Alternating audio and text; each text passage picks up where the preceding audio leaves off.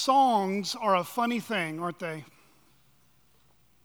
Some songs make you dance. Now, I know we're maybe not that kind of Baptist church yet. Some of you might be some closet dancers. Some songs make you think, make you reflect, make you ponder. Some songs make you laugh, and some songs make you cry. I would not consider myself a country music fan by any stretch of the means. Honestly, I can't remember the last time I took time to listen to an entire country song from start to finish. But there are a few country songs that I do remember that pluck my heartstrings if I were to hear them again. Don't play any tricks on me, people. The two, though, are Alan Jackson's hit song in 2003, Remember When. And the second one is the frequently played wedding reception song that was first put out by the group Heartlands in 2006, I Loved Her First. Alan Jackson's song, Remember When, was a tribute song to his wife, Denise, who in writing this song, who had been married together for almost 25 years. The song lyrics go like this: remember when we vowed the vows and walked the walk, gave our hearts, made the start, it was hard. We lived and learned life through curves, there was joy, there was hurt. Remember when. The lyrics go on to describe the ups and downs that many marriages face. However, Jackson's lyrics mark important milestones that brought them back together. In particular, the three daughters the Lord gave them, Maddie, Allie, and Danny. The song then continues, remember when the sound of little feet was the music we danced to week, brought back the love, we found trust, vowed we'd never give it up. Remember when. The song then concludes by issuing a reminder of how much is still to come for the couple, and the knowledge that they'll even look back on those tough days, those tough seasons, as something to love and cherish that made them stronger together. Remember when we said we'd turn gray, when the children grow up and move away, we won't be sad, we'll be glad for all the life we've had, and we'll remember when. To say the least, it's a sappy, reflective love song of a husband and wife looking back on their lives together as they remember when. And then there's Heartland's hit song, I Loved Her First, which is basically a father's tear-jerker recollection and love for his daughter as she's grown up and about to marry a young man. And this young man needs to hear from that father that her father loved her way before he ever did. He loved her first. Now brace yourself, I can't read those lyrics this morning because it is one of the few songs that I lose it like a big baby. You can talk to Julie and see that I am sparing all of you this morning. At least like me with that latter song, what are those songs for you that are a tear-jerker kind of song? What are those songs that seem to pluck your heartstrings? And why is it that songs sometimes have a deeply moving impression on us? Well, the best songs out there put into words what our hearts and minds have a hard time saying. And songs that touch our hearts are typically songs that stir up memories that have meant something dear to us. Whether that's songs that stir up memories between a husband and a wife, or between a father and a daughter, or even songs that maybe we remember our grandparents singing to us when we were little kids. I'm sure we have all those soft spots somewhere along the way in our life. We remember where we were. We remember who we were with. And we remember why those memories are still dear to us, even after all these years. We all have soft spots. Even the tough guy among us. If you poke and prod, sooner or later, you'll get that tough guy to tear up. Soft spots, though, really serve us as memory banks. They're memory banks that help preserve those moments and seasons in our life that have meant so much to us. Those special moments with family members and friends, and those life-changing and character-shaping experiences with mentors, disciplers, and pastors that sometimes, friends, we wish we could get back. When we see that picture, when we hear that song, when we look at an old email, we wish we could relive those moments again. Or perhaps just the one opportunity, just one, to see them again because you missed them. Friends, songs, poetry, and even well-written stories, they exist and are crafted together in order to captivate our thoughts and stir up our emotions, not as an end in and of themselves. They are simply meant to put into words what should be true and real in our actual everyday lives. And what is it that should be true and real in our everyday lives? It's love. Love. A deep and abiding kind of love. A sacrificial and selfless love. A heroic and heart-moving kind of love.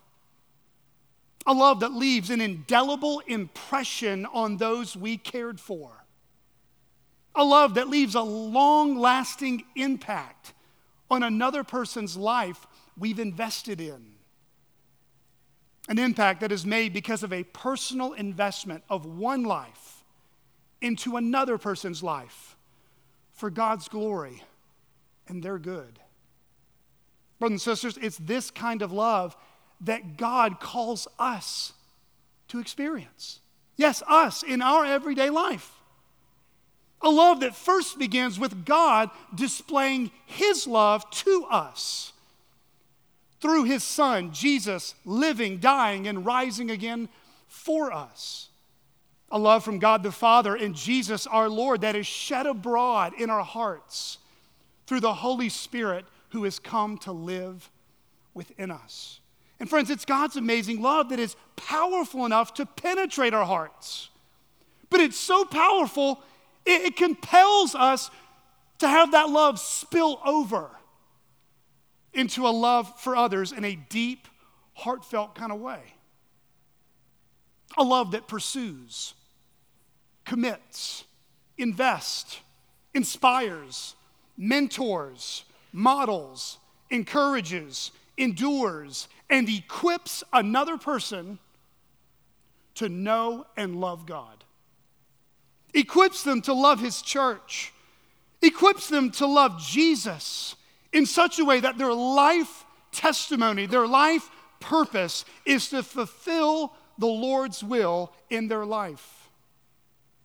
And friends, it's this kind of life-changing and heart-penetrating love, far greater than Alan Jackson, far greater than Heartland's songs, that we see depicted for us this morning between a seasoned Christian who invested in a younger Christian that left an indelible impact for the sake of the gospel.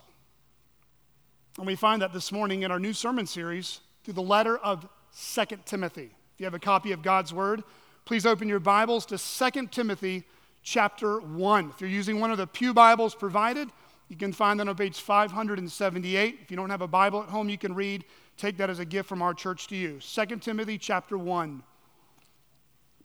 This morning we begin a new sermon series in Paul's second letter to Timothy. 2 Timothy is known as one of the pastoral epistles of the New Testament. 1 Timothy and Titus are the other two. If you read all three letters together, you'll notice the common themes of Paul's letter to these two young men he had taught and trained for gospel ministry. Some of you may recall, if you were here back in those days, we covered the book of Titus in fall of 2021. We saw there that Paul gave Titus instructions on the island of Crete, how to bring order to chaos in these immature churches that needed leadership and direction. And similarly, Paul would write Timothy in 1 Timothy, just a few years earlier than 2 Timothy, about what church order should look like and how Timothy should conduct himself as a spiritual leader in the Lord's house there in Ephesus. Since we'll be in 2 Timothy until late November, Lord willing, I would encourage all the members of our church and guests, if you're going to be here for a while, I would encourage you to read 1 Timothy, 2 Timothy, and Titus. So we did Proverbs for a whole month. Now I'll give you some more guidance. spend the next 2 to 3 months camped out in your quiet times, small groups, or family worship, 1 Timothy, 2 Timothy, and Titus. And friends, I think it'll properly and adequately prepare you for each Lord's Day as we walk through this. One thing you'll notice about 2 Timothy is though there are similarities to Titus and 1 Timothy, it takes on a very different tone. It's a very personal tone. John Calvin even said of this letter, it is written, quote, not merely in ink, but in Paul's lifeblood. It's a letter written from a man, the Apostle Paul, who was on the verge of death row under the Roman Emperor Nero. Nero had set aflame in Rome, as we've been learning through 1 Peter's letter, to have Christians unjustly martyred, to literally set them on fire and use them as flashlights and torches throughout Rome as a mockery to them and their Savior. And here Paul has been thrown in prison multiple different times in his life, but this time he's most likely in this small little Roman prison cell. It's cold, it's dark, it's dingy, and he's all alone for the most part. And it's there in that dark and lonely place he pens 2 Timothy. If you look at page 11 in your worship guide, as I do when we start a new book of the Bible, if you kind of want to just place yourself in redemptive history, the chart there gives you an idea of when the letters of the New Testament were written. Look towards kind of the 3/4 of the way to the right. You should see 2 Timothy, and you'll see that it was written sometime into the mid to late 60s AD. Now, while Paul was in prison multiple times in his life, Paul talked about him having chains in prison this time around with no expectation he's getting out. Philippians, he was pretty hopeful he would get out. His first Roman imprisonment, Acts 28, he pretty much knew he would get out. Not this one. He knew he was on death row. He knew the hourglass under God's sovereignty was about to be completely emptied out. 2 Timothy is Paul's last words and farewell address to a young man named Timothy that he loved like a child. He would write this letter before he would breathe his last and depart from this life. And as we study this letter over the next few months, friends, we're going to see what meant the most to this man. Paul knew a lot of people in his life, planted churches, trained men for ministry, met a lot of Christians all over the Mediterranean, was widely known in Jerusalem, and you know who he wanted to see? You want to know who he wanted to be near him in his final hours? Timothy.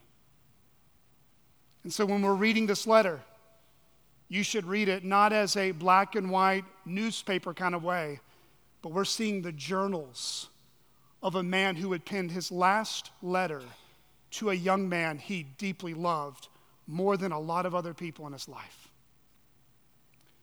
2 Timothy 1, verses 1 to 5. Please follow with me. Paul, an apostle of Christ Jesus, by the will of God, according to the promise of the life that is in Christ Jesus, to Timothy, my beloved child, grace, mercy, and peace from God the Father and Christ Jesus our Lord. I thank God whom I serve as I did my ancestors with a clear conscience, as I remember you constantly in my prayers night and day. As I remember your tears, I long to see you, that I may be filled with joy. I am reminded of your sincere faith, a faith that dwelt first in your grandmother Lois and your mother Eunice, and now I am sure dwells in you as well. This is God's word. If you're taking notes, here's the main idea for this morning's sermon. I'll repeat it about 4 times throughout the sermon, 2 up front for you. The Christian faith is passed on through deep interpersonal relationships and faithful ministry partnerships.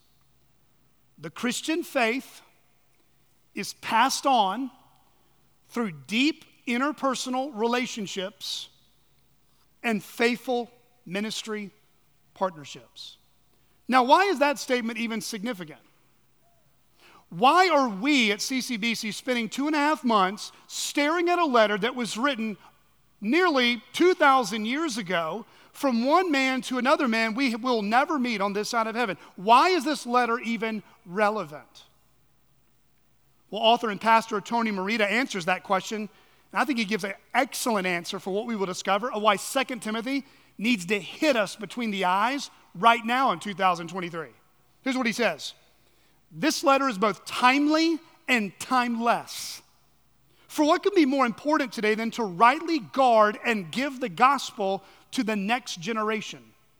It is often said that we are one generation away from losing the gospel. If the gospel is assumed in one generation, it will be neglected, ignored, and or abandoned in the next. We must keep guarding, suffering for, and continuing in proclaiming the gospel. Friends, 2 Timothy is immensely important for Christians like us today for a whole host of reasons. So at the outset of this letter, so we can begin to put our arms around the elephant and begin to grasp why this letter should hit us right between the eyes, I'm going to give you 3 reasons, and I'll name them one by one throughout.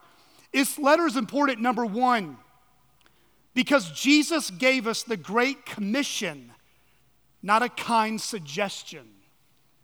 Jesus gave us the Great Commission, not a kind suggestion. Jesus said in Matthew 28:18-20, and Jesus came and said to them, all authority in heaven and on earth has been given to me. Go therefore and make disciples of all nations, baptizing them in the name of the Father and of the Son and of the Holy Spirit, teaching them to observe all that I have commanded you, and behold, I am with you always to the end of the age.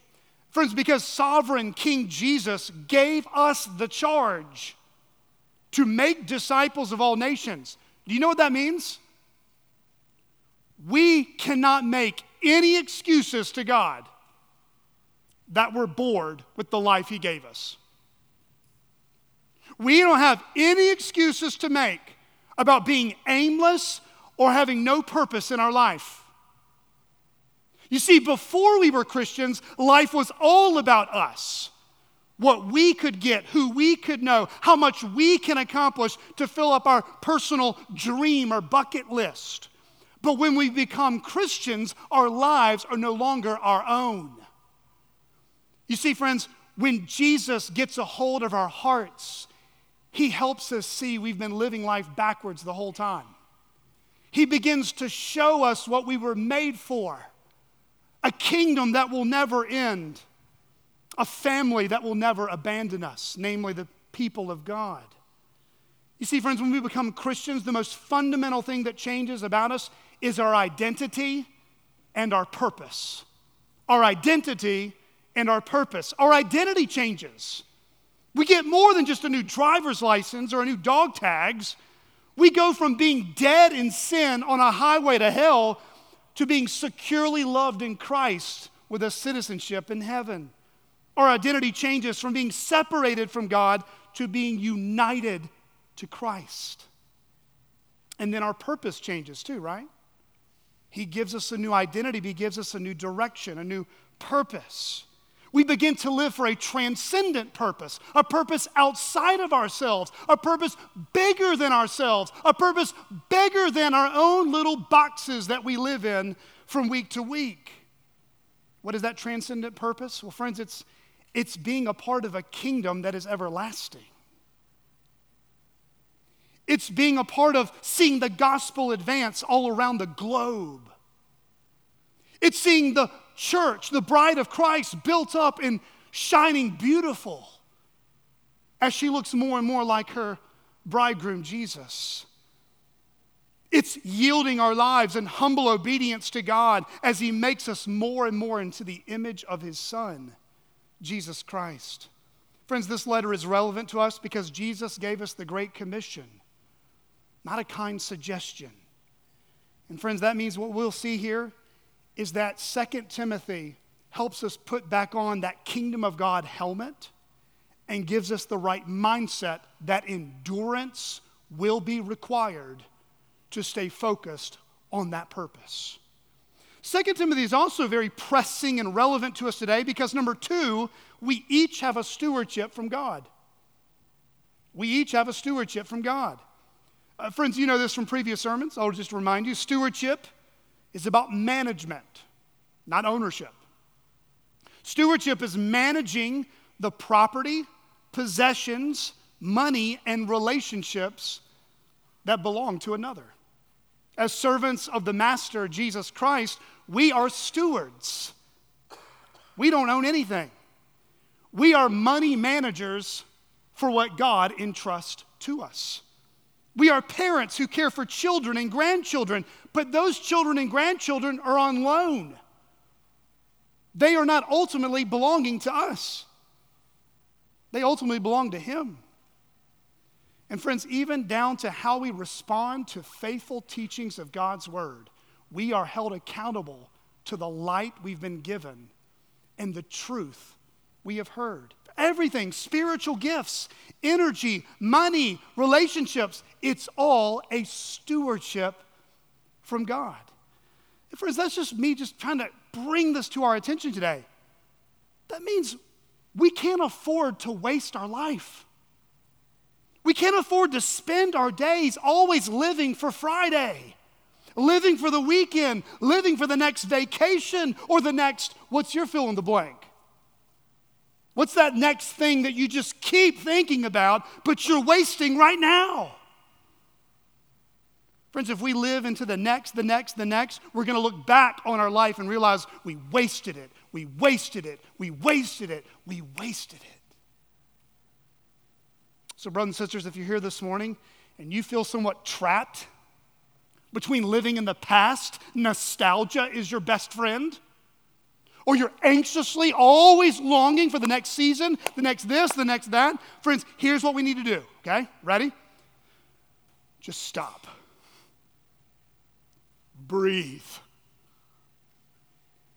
Remember these truths. Wherever you're at right now, be all there. Not in the past, not peering into the future. Wherever you are, be all there. God is with you right now. God is good all the time, which includes right now. God is in 100% control of everything you and I can't control. And that's both the past, the present, and the future. To this end, Jonathan Gibson exhorts us here. Live the life you have now instead of longing for the life you think you will have, but which you actually cannot control at all. In fact, 2 Timothy echoes this very important theme of stewardship, faithful stewardship, not wasting it, not squandering it. Again and again, this is what's going to be an echo through all these sermons, giving you the cliff notes up front, right? So just to kind of give you the texture of 1 and 2 Timothy on this idea of stewardship, lick your finger and go back to 1 Timothy. If you didn't wash your hands, don't do it. 1 Timothy 1. 1 Timothy 1. Again, 1 Timothy is written probably 2 to 3 years before 2 Timothy. Similar but different letters. Look at 1 Timothy 1, verses 3 to 5. Just notice the language Paul gives to this young man. He says, it's 1 Timothy 1:3, as I urged you when I was in Macedonia, I was going to Macedonia, remain at Ephesus so that you may charge certain persons not to teach any different doctrine, nor to devote themselves to myths and endless genealogies which promote speculations rather than the stewardship from God that is by faith. Verse 5, the aim of our charge is love that issues from a pure heart and a good conscience and a sincere faith. Look down with me at 1 Timothy 1, verse 18. He now amplifies what he said back in verses 3 to basically 7. Look at verse 18. This charge, notice what he says, I entrust to you, Timothy, my child, in accordance with the prophecies previously made about you, that by them you may wage the good warfare. Now go over to 1 Timothy 6. 1 Timothy 6, very end of this letter. 1 Timothy 6, look at verses 20 and 21. O Timothy, guard the deposit entrusted to you. There it again, that stewardship language. Avoid the irreverent babble and contradictions of what is falsely called knowledge, for by professing it, some have swerved from the faith. Now go over to 2 Timothy, our letter today. 2 Timothy, look at chapter 1, verses 13 and 14. 2 Timothy 1, verses 13 and 14. Paul says, follow the pattern of the sound words that you have heard from me, and the faith and love that are in Christ Jesus. Verse 14, by the Holy Spirit who dwells within us, guard the good deposit entrusted to you. All right, look over 2 Timothy 2. 2 Timothy 2, verses 1 and 2. 2 Timothy 2, verses 1 and 2. You then, my child, be strengthened by the grace that is in Christ Jesus. And what you have heard from me in the presence of many witnesses, entrust to faithful men who will be able to teach others also. And then last one, go over to 2 Timothy 4. 2 Timothy 4, verses 1 to 5. Paul says in 2 Timothy 4, verse 1, I charge you in the presence of God and of Christ Jesus, who is to judge the living and the dead, and by his appearing in his kingdom, preach the word. Be ready in season and out of season, reprove, rebuke, exhort with complete patience and teaching. For the time is coming when people will not endure sound teaching, but having itching ears, they will accumulate for themselves teachers to suit their own passions, and will turn away from listening to the truth and wander off into myths. Verse 5, as for you, always be sober-minded, endure suffering, do the work of an evangelist, and notice his last phrase, fulfill, complete, finish your ministry. All right, now go back to 2 Timothy 1. 2 Timothy is very important, again, because it is pressing in on us that Jesus gave us the Great Commission, not the kind suggestion, and because we've all been given a stewardship in life, in ministry, family, and all the above. A stewardship we're going to give an account for. But one last reason I want to bring up why this letter is crucial for our ears today, especially for a church like us. We're almost 3 years old. Our birthday as a church will be in about 2.5 weeks. It's been a wonderful first 3 years, but we can't live in the last 3 years. We need to be thinking about not just the next 3 years, but the next 30 years, friends. Now, why is that? Reason number 3, 2 Timothy is relevant. To be a faithful witness for Jesus today, we must also care about the generation coming behind us. To be a faithful witness for Jesus today, we must care about the generation coming behind us. Friends, the Old Testament screams this exact echo that spills over into the New Testament. The Psalms are filled with Israel being charged to tell your children about the statutes of God and the deliverance out of Egypt. A couple of examples, Psalm 71, 17 and 18. O God, from my youth you have taught me, and I still proclaim your wondrous deeds. Oh, to the older saints in here, didn't call you old, just older. Here we go. So even to old age and gray hairs, O God, do not forsake me until I proclaim your might to another generation, your power to all those to come. And then again, Psalm 78, verses 5 to 8. You can read that on your own. And again, even Deuteronomy 31, 12 and 13, Moses charged Joshua, assemble the people, men and women and little ones, and the sojourner within your towns, that they may hear and learn to fear the Lord, and be careful to do all the words of this law, and that their children who have not known it may hear and learn to fear the Lord your God, as long as you live in the land that you are going over the Jordan to possess.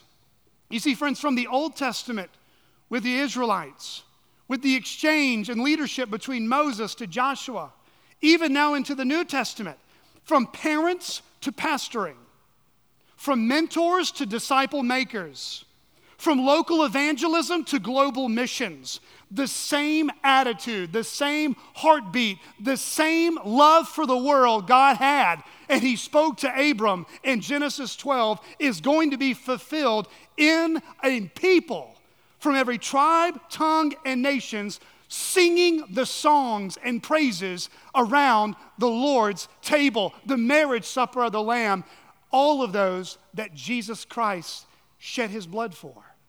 Friend, God is going to fulfill his promise to draw a people from all tribes, tongues, and nations that sing hallelujah to King Jesus. And it only happens here when we are faithful in thinking about our stewardship to the next generation. Jesus will build his church. But to be a faithful witness to Jesus today, we must care about the generation that is coming behind us. And friends, it's to those three important reasons that I've sought to try to prime the pump on why 2 Timothy is so relevant for us. Look down with me in verse 1. Paul begins basically like he does in the vast majority of all his New Testament letters. He first identifies himself by his name, Paul, and then identifies his office in the church. He calls himself Paul, an apostle of Jesus Christ. What's an apostle? Well, it meant one who is sent, one who is authorized by another, one who had authority to be an ambassador to represent the interest and desires of a superior. And here Paul says he was an apostle. That was a representative, an authority, an ambassador for Jesus Christ. In other words, Paul knew what God had called him to do. He was an apostle chosen by Jesus, and Jesus directly told Paul, this is why I'm saving you, and this is why I'm keeping you alive, for this purpose. And friends, that's what we see there in verse 1. He is identifying himself and reminding Timothy and all his hearers of what God put his call in his life. In other words, Paul was not a mama-called minister. Paul was not a daddy-called pastor. He was not a self-called man. To that same point, he didn't just hear some kind of faint, subjective whisper or some still, small voice from God. He didn't flip a coin, shake up a magic 8-ball, close his eyes and wait for a verse to mystically appear in his mind. No, he didn't go out searching and roaming around the world to find himself, to find his purpose. No, Paul literally had heaven's loudspeaker turned on as he heard the risen Lord Jesus call out to him and tell him what he was to do. Do you remember Acts 9, that dramatic story? Acts 9, 4-6, and falling to the ground, he heard a voice saying to him, Saul, Saul, why are you persecuting me? And he said, who are you, Lord? And he said, I am Jesus who you are persecuting. But rise and enter the city, and you'll be told what you are to do. Then a few verses later, he's going to get his marching orders. Jesus tells this man named Ananias to tell Paul, I've saved you for this purpose, man. I've saved you not to be a terrorist against my people anymore, but to be a preacher of the gospel. Acts 9, 15 and 16. Go, for he is a chosen instrument of mine to carry my name before the Gentiles and kings and the children of Israel. For I will show him how much he must suffer for the sake of my name. That's where in verse 1, Paul's making it crystal clear to Timothy and to everyone who would have received this letter in Ephesus that Paul knew what God had called him to do and what to do with his life. Paul was abundantly clear what God had called him to do. The apostles became abundantly clear in their minds what Paul was called to do. And hundreds and even thousands of Christians all over the Mediterranean world and throughout the Roman Empire and around Jerusalem, they knew what God had called Paul to do. That's why he says there, Paul, an apostle of Christ Jesus, by the will of God. Not the will of Paul. Not the will of his mom and dad. Not the will of his subjective feelings, but the will of God. Friends, we may not have a dramatic and supernatural audible voice pierce our ears from heaven and tell us what to do with our lives, but we are given the living and active Word of God, the Scriptures, in our hands. So friends, if you ever ask the question, God, what's your will for my life? What should you do? If you want to know God's will for your life, stay immersed in the book. If you want to hear God's voice, read his book. If you want to hear his voice loud and clear, read his book out loud. And as you read his book, pray for a humble and teachable heart. And at the same time, keep your hands open with your plans, your future.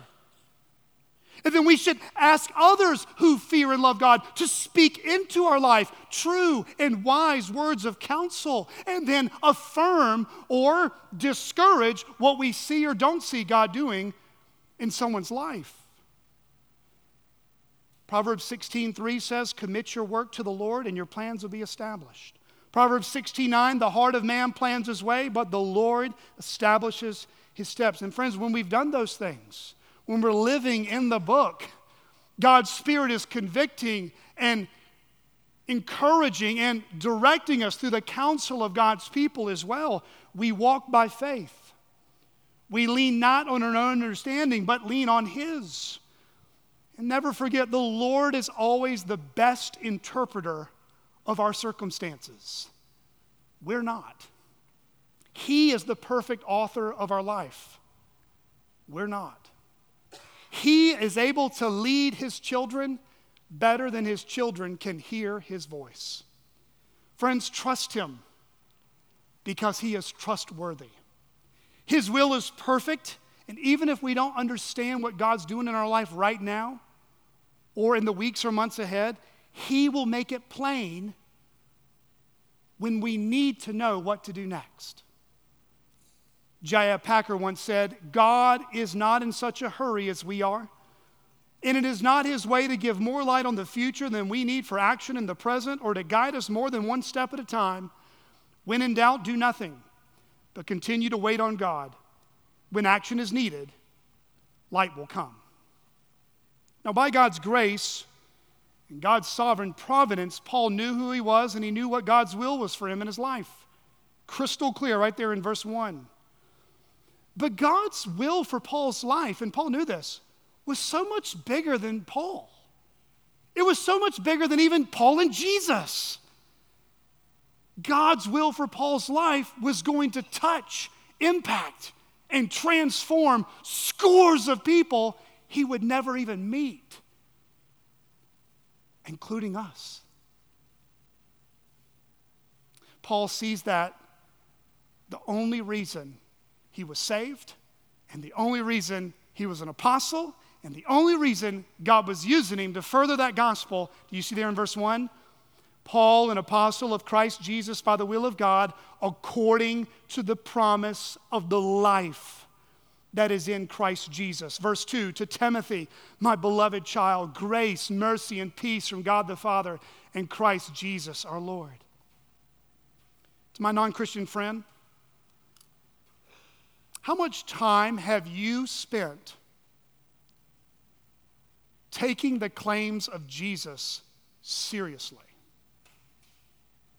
Like if you were given a whiteboard for an 8-hour day, and someone handed you a black Expo whiteboard marker and said, write everything you know about Jesus Christ, how much could you fill up on that board? Well, friend, regardless if you know little or nothing at all about Jesus, this morning, I want you to understand this about Jesus. In Jesus is life. Without Jesus, it's death. In Jesus Christ, there is grace, mercy, and peace to all who belong to him. But without Jesus Christ, we are helpless, hopeless, and condemned for our sin before a holy God. You see, in Jesus Christ, the promise of God to give us abundant life, life as we were created to live, has been messed up. It's been severed. It's been frustrated because of our sin. I was speaking with a man recently this past Friday night who has wrecked his life because of selfishness, drunkenness, unbelief and pride. And I'm going to tell you what I told him while he was sitting there on that bed. I said, sir, the number one thing that stands between you and all humanity, including me, and a perfectly good God who will always keep his word is ourselves. It's us. It's not the devil. It's not the world. It's not the economy. It's not who's in the Oval Office. It's not a foreign nation. It's not the fallen world. It's not the family I was raised in. It's not the spouse I'm married to. No, the greatest enemy to keep us from this wonderful, good, promise-keeping God who gives us life in Christ is us. What did Jesus say that is required to follow him? Mark 8:34-37, if anyone would come after me, let him deny himself. Take up his cross and follow me, for whoever will save his life will lose it. But whoever loses his life for my sake and the gospel's will save it. For what does it profit a man to gain the whole world and forfeit his soul? For what can a man give in return for his soul? So kids, if you don't know the Lord Jesus Christ today, take seriously the words, teachings, and claims of Jesus Christ. With him is life.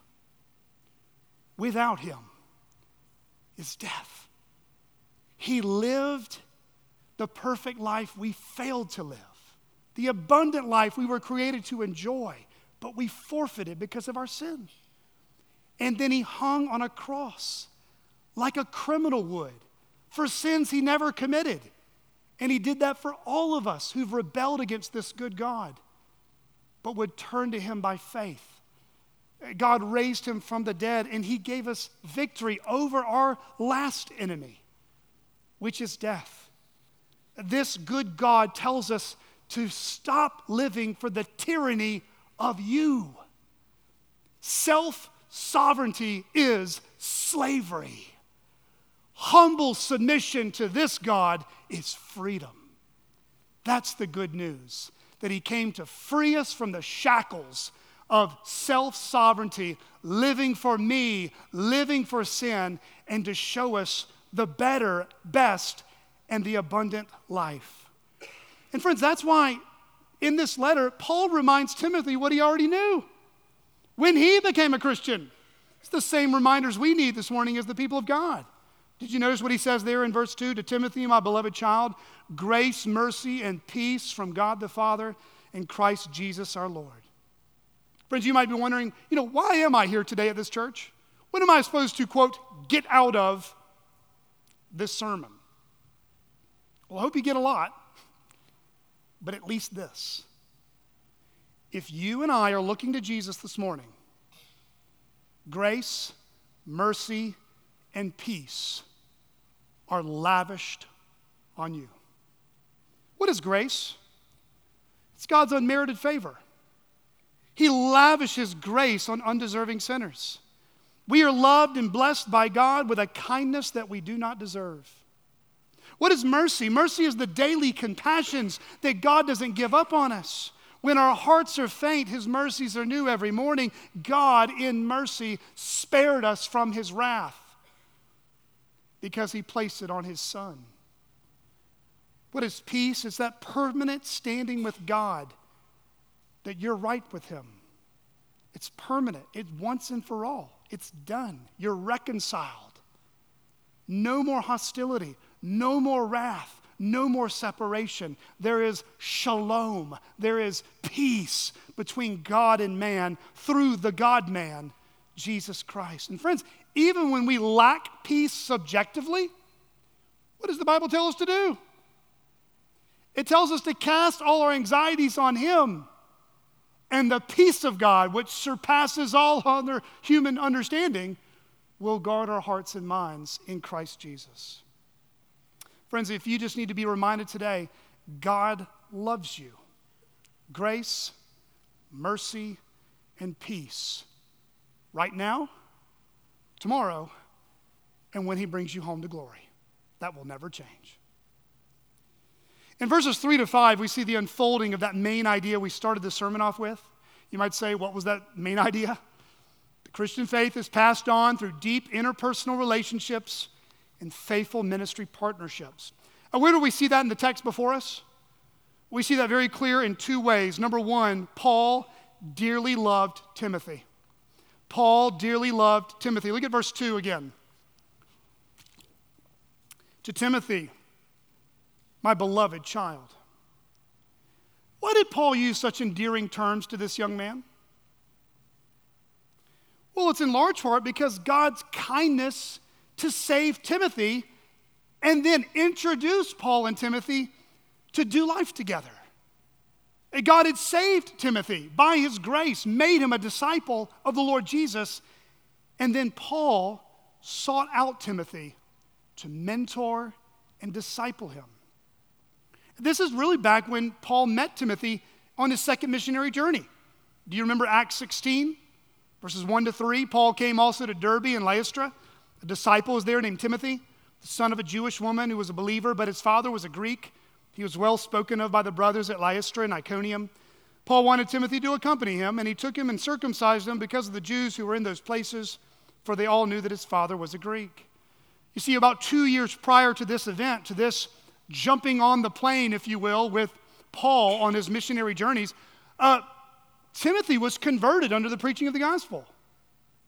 It was either Paul's preaching or Barnabas' preaching, or Timothy's mama and grandma got born again under the preaching of Barnabas and Paul, and then they shared the gospel with Timothy. We're not really sure, but really in the end of all things, it doesn't really matter.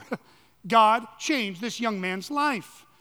You see there in verse 5, he says, I am reminded of your sincere faith, a faith that dwelt first in your grandmother Lois and your mother Eunice, and now I am sure dwells in you as well. Friends, in many ways, Paul loved Timothy before Timothy would ever love Paul. And in a bigger sense, in a much more significant sense, God loved Paul before Paul ever loved God. God loved Lois and Eunice more than Lois and Eunice would ever love God, and God loved Timothy before Timothy would ever love God. All loves we ever experience in this life starts with the first love from our Heavenly Father. Which really leads to point number 2 there. Lois and Eunice loved Timothy. This is a mom and grandma. Raise your hand if you're a mother or grandmother. Okay? Raise your hand if you have a mother or grandmother. Told you I'd get you. They were both Jewish women who were pretty familiar with the Hebrew Scriptures. We know from 2 Timothy 3, verse 15, that Timothy was familiar with the Old Testament Scriptures as young as a child. Presumably, that's because mom and grandma exposed him to the teachings of the Scriptures. But here, regardless of whether or not it was Paul who was preaching or his mom and grandma, they were discipling. They were investing in Timothy even before Paul got to him. Parents, we've been given a tremendous privilege by God to shepherd our children. We cannot save our children, but if God has saved us, He has placed those children in our path and in our life to show them Christ. Christ in us through how we live, Christ from us by what we teach them. So parents, parenting is not for the faint of heart. It's long, it's messy, and it's hard, but your children's souls, my children's souls, are worth it. God is often working in young people's lives when we least expect it. Keep bringing them to church. Keep having your Bible open in your home and at church.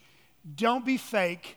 Repent of your sin. Have other mature believers help you shepherd your children well. If you don't know how to lead them in family worship or family devotions, find a man who can and learn now, because it will reap dividends later. God is faithful even when we are faithless. Praise be to God. And members of CCBC, do we all see our responsibility to come alongside mom and dad, to co-evangelize, to co-disciple the young people in our congregation? God used Lois, Eunice, Paul, and as we're going to find out in this letter, for 15 years, Timothy and Paul traveled together. Do you know how many Christians spoke wisdom and influenced Timothy? It wasn't just Paul. It wasn't just Eunice. It wasn't just Lois. It was a whole web of Christians. Friends, that's why discipling is more than just a one-to-one endeavor. It's a web of relationships. I call it kind of gang evangelism and gang discipling. Just don't beat anybody up or be a bully. That's not what I'm talking about. But it's swarming the body of Christ, pouring into and influencing every follower of Jesus. Paul's writing this letter from prison. And do you know what his heart's filled with? Gratitude to God. Verse 3, I thank God whom I serve, even from a prison cell, as did my ancestors with a clear conscience, as I remember you constantly in my prayers night and day. Paul thanked God for Timothy. Paul thanked God for saving him. Paul thanked God for Timothy's helpfulness and usefulness in the ministry with him. And Paul thanked God for Timothy because Timothy was a friend to him. It wasn't all business. They loved each other.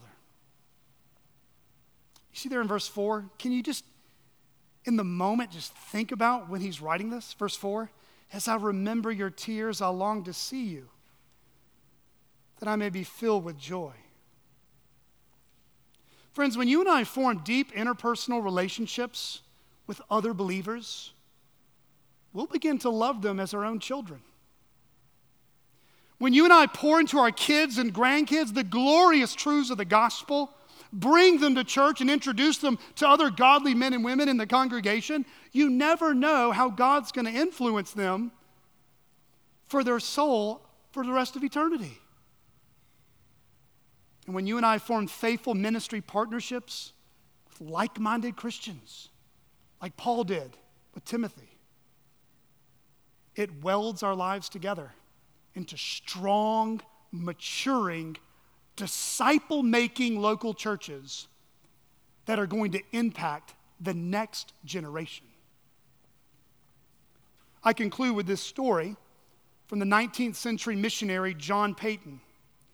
John Paton was a missionary to the unreached people of the New Hebrides, located in a remote island in the South Pacific Ocean. I want to share with you a story of John Paton leaving home. He is leaving home for school, and from there he would be a missionary to cannibals. Recalling the type of impact his father made in his life as a young boy would influence him to go to the most hostile, unreached people group in the South Pacific at the time. Notice what John Paton said in his journal about the impact his Christian father made on him. My dear father walked with me for the first 6 miles of the way. His counsels and tears and heavenly conversation on that parting journey are fresh in my heart as if it had been but yesterday. And tears are on my cheeks as freely now as then, whenever memory steals me away to the scene. For the last half mile or so, we walked on together in almost unbroken silence, my father, as was often his custom, carrying hat in hand. His lips kept moving in silent prayers for me, and his tears fell fast when our eyes met each other in looks for which all speech was in vain. We halted on, reaching the appointed parting place. He grasped my hand firmly for a minute in silence, and then solemnly and affectionately said, "God bless you, son. Your father's God prosper you and keep you from all evil." Unable to say more, his lips kept moving in silent prayer. In tears, we embraced and parted. I ran off as fast as I could, and when about to turn a corner in the road where he would lose sight of me, I looked back and saw him still standing with head uncovered where I left him, gazing after me. Waving my hat in adieu, I was around the corner in an instant, but my heart was too full and sore to carry me further. So I darted into the side of the road and wept for a time. Then rising up cautiously, I climbed the tree to see if he had stood where I had left him. And just at that moment, I caught a glimpse of him climbing the tree and looking out for me. He did not see me, and after he had gazed eagerly in my direction for a while, he got down, set his face towards home, and began to return. His head still uncovered, and his heart, I felt sure, still rising in prayers for me.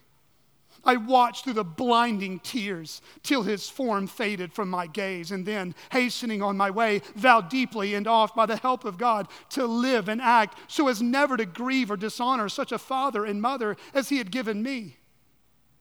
The appearance of my father when we parted, his advice, prayers, and tears, the road, the tree, the climbing up on it, and then walking way, head uncovered, have often all through life risen vividly before my mind. And so do now while I am writing, as if it had been but an hour ago.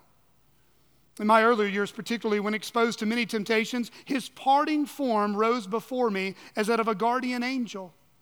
It is no Phariseeism, but deep gratitude, which makes me here testify that the memory of that scene not only helped by God's grace to keep me pure from prevailing sins, but also stimulated me in all my studies that I might not fall short of his hopes, and in all my Christian duties, that I might faithfully follow his shining example.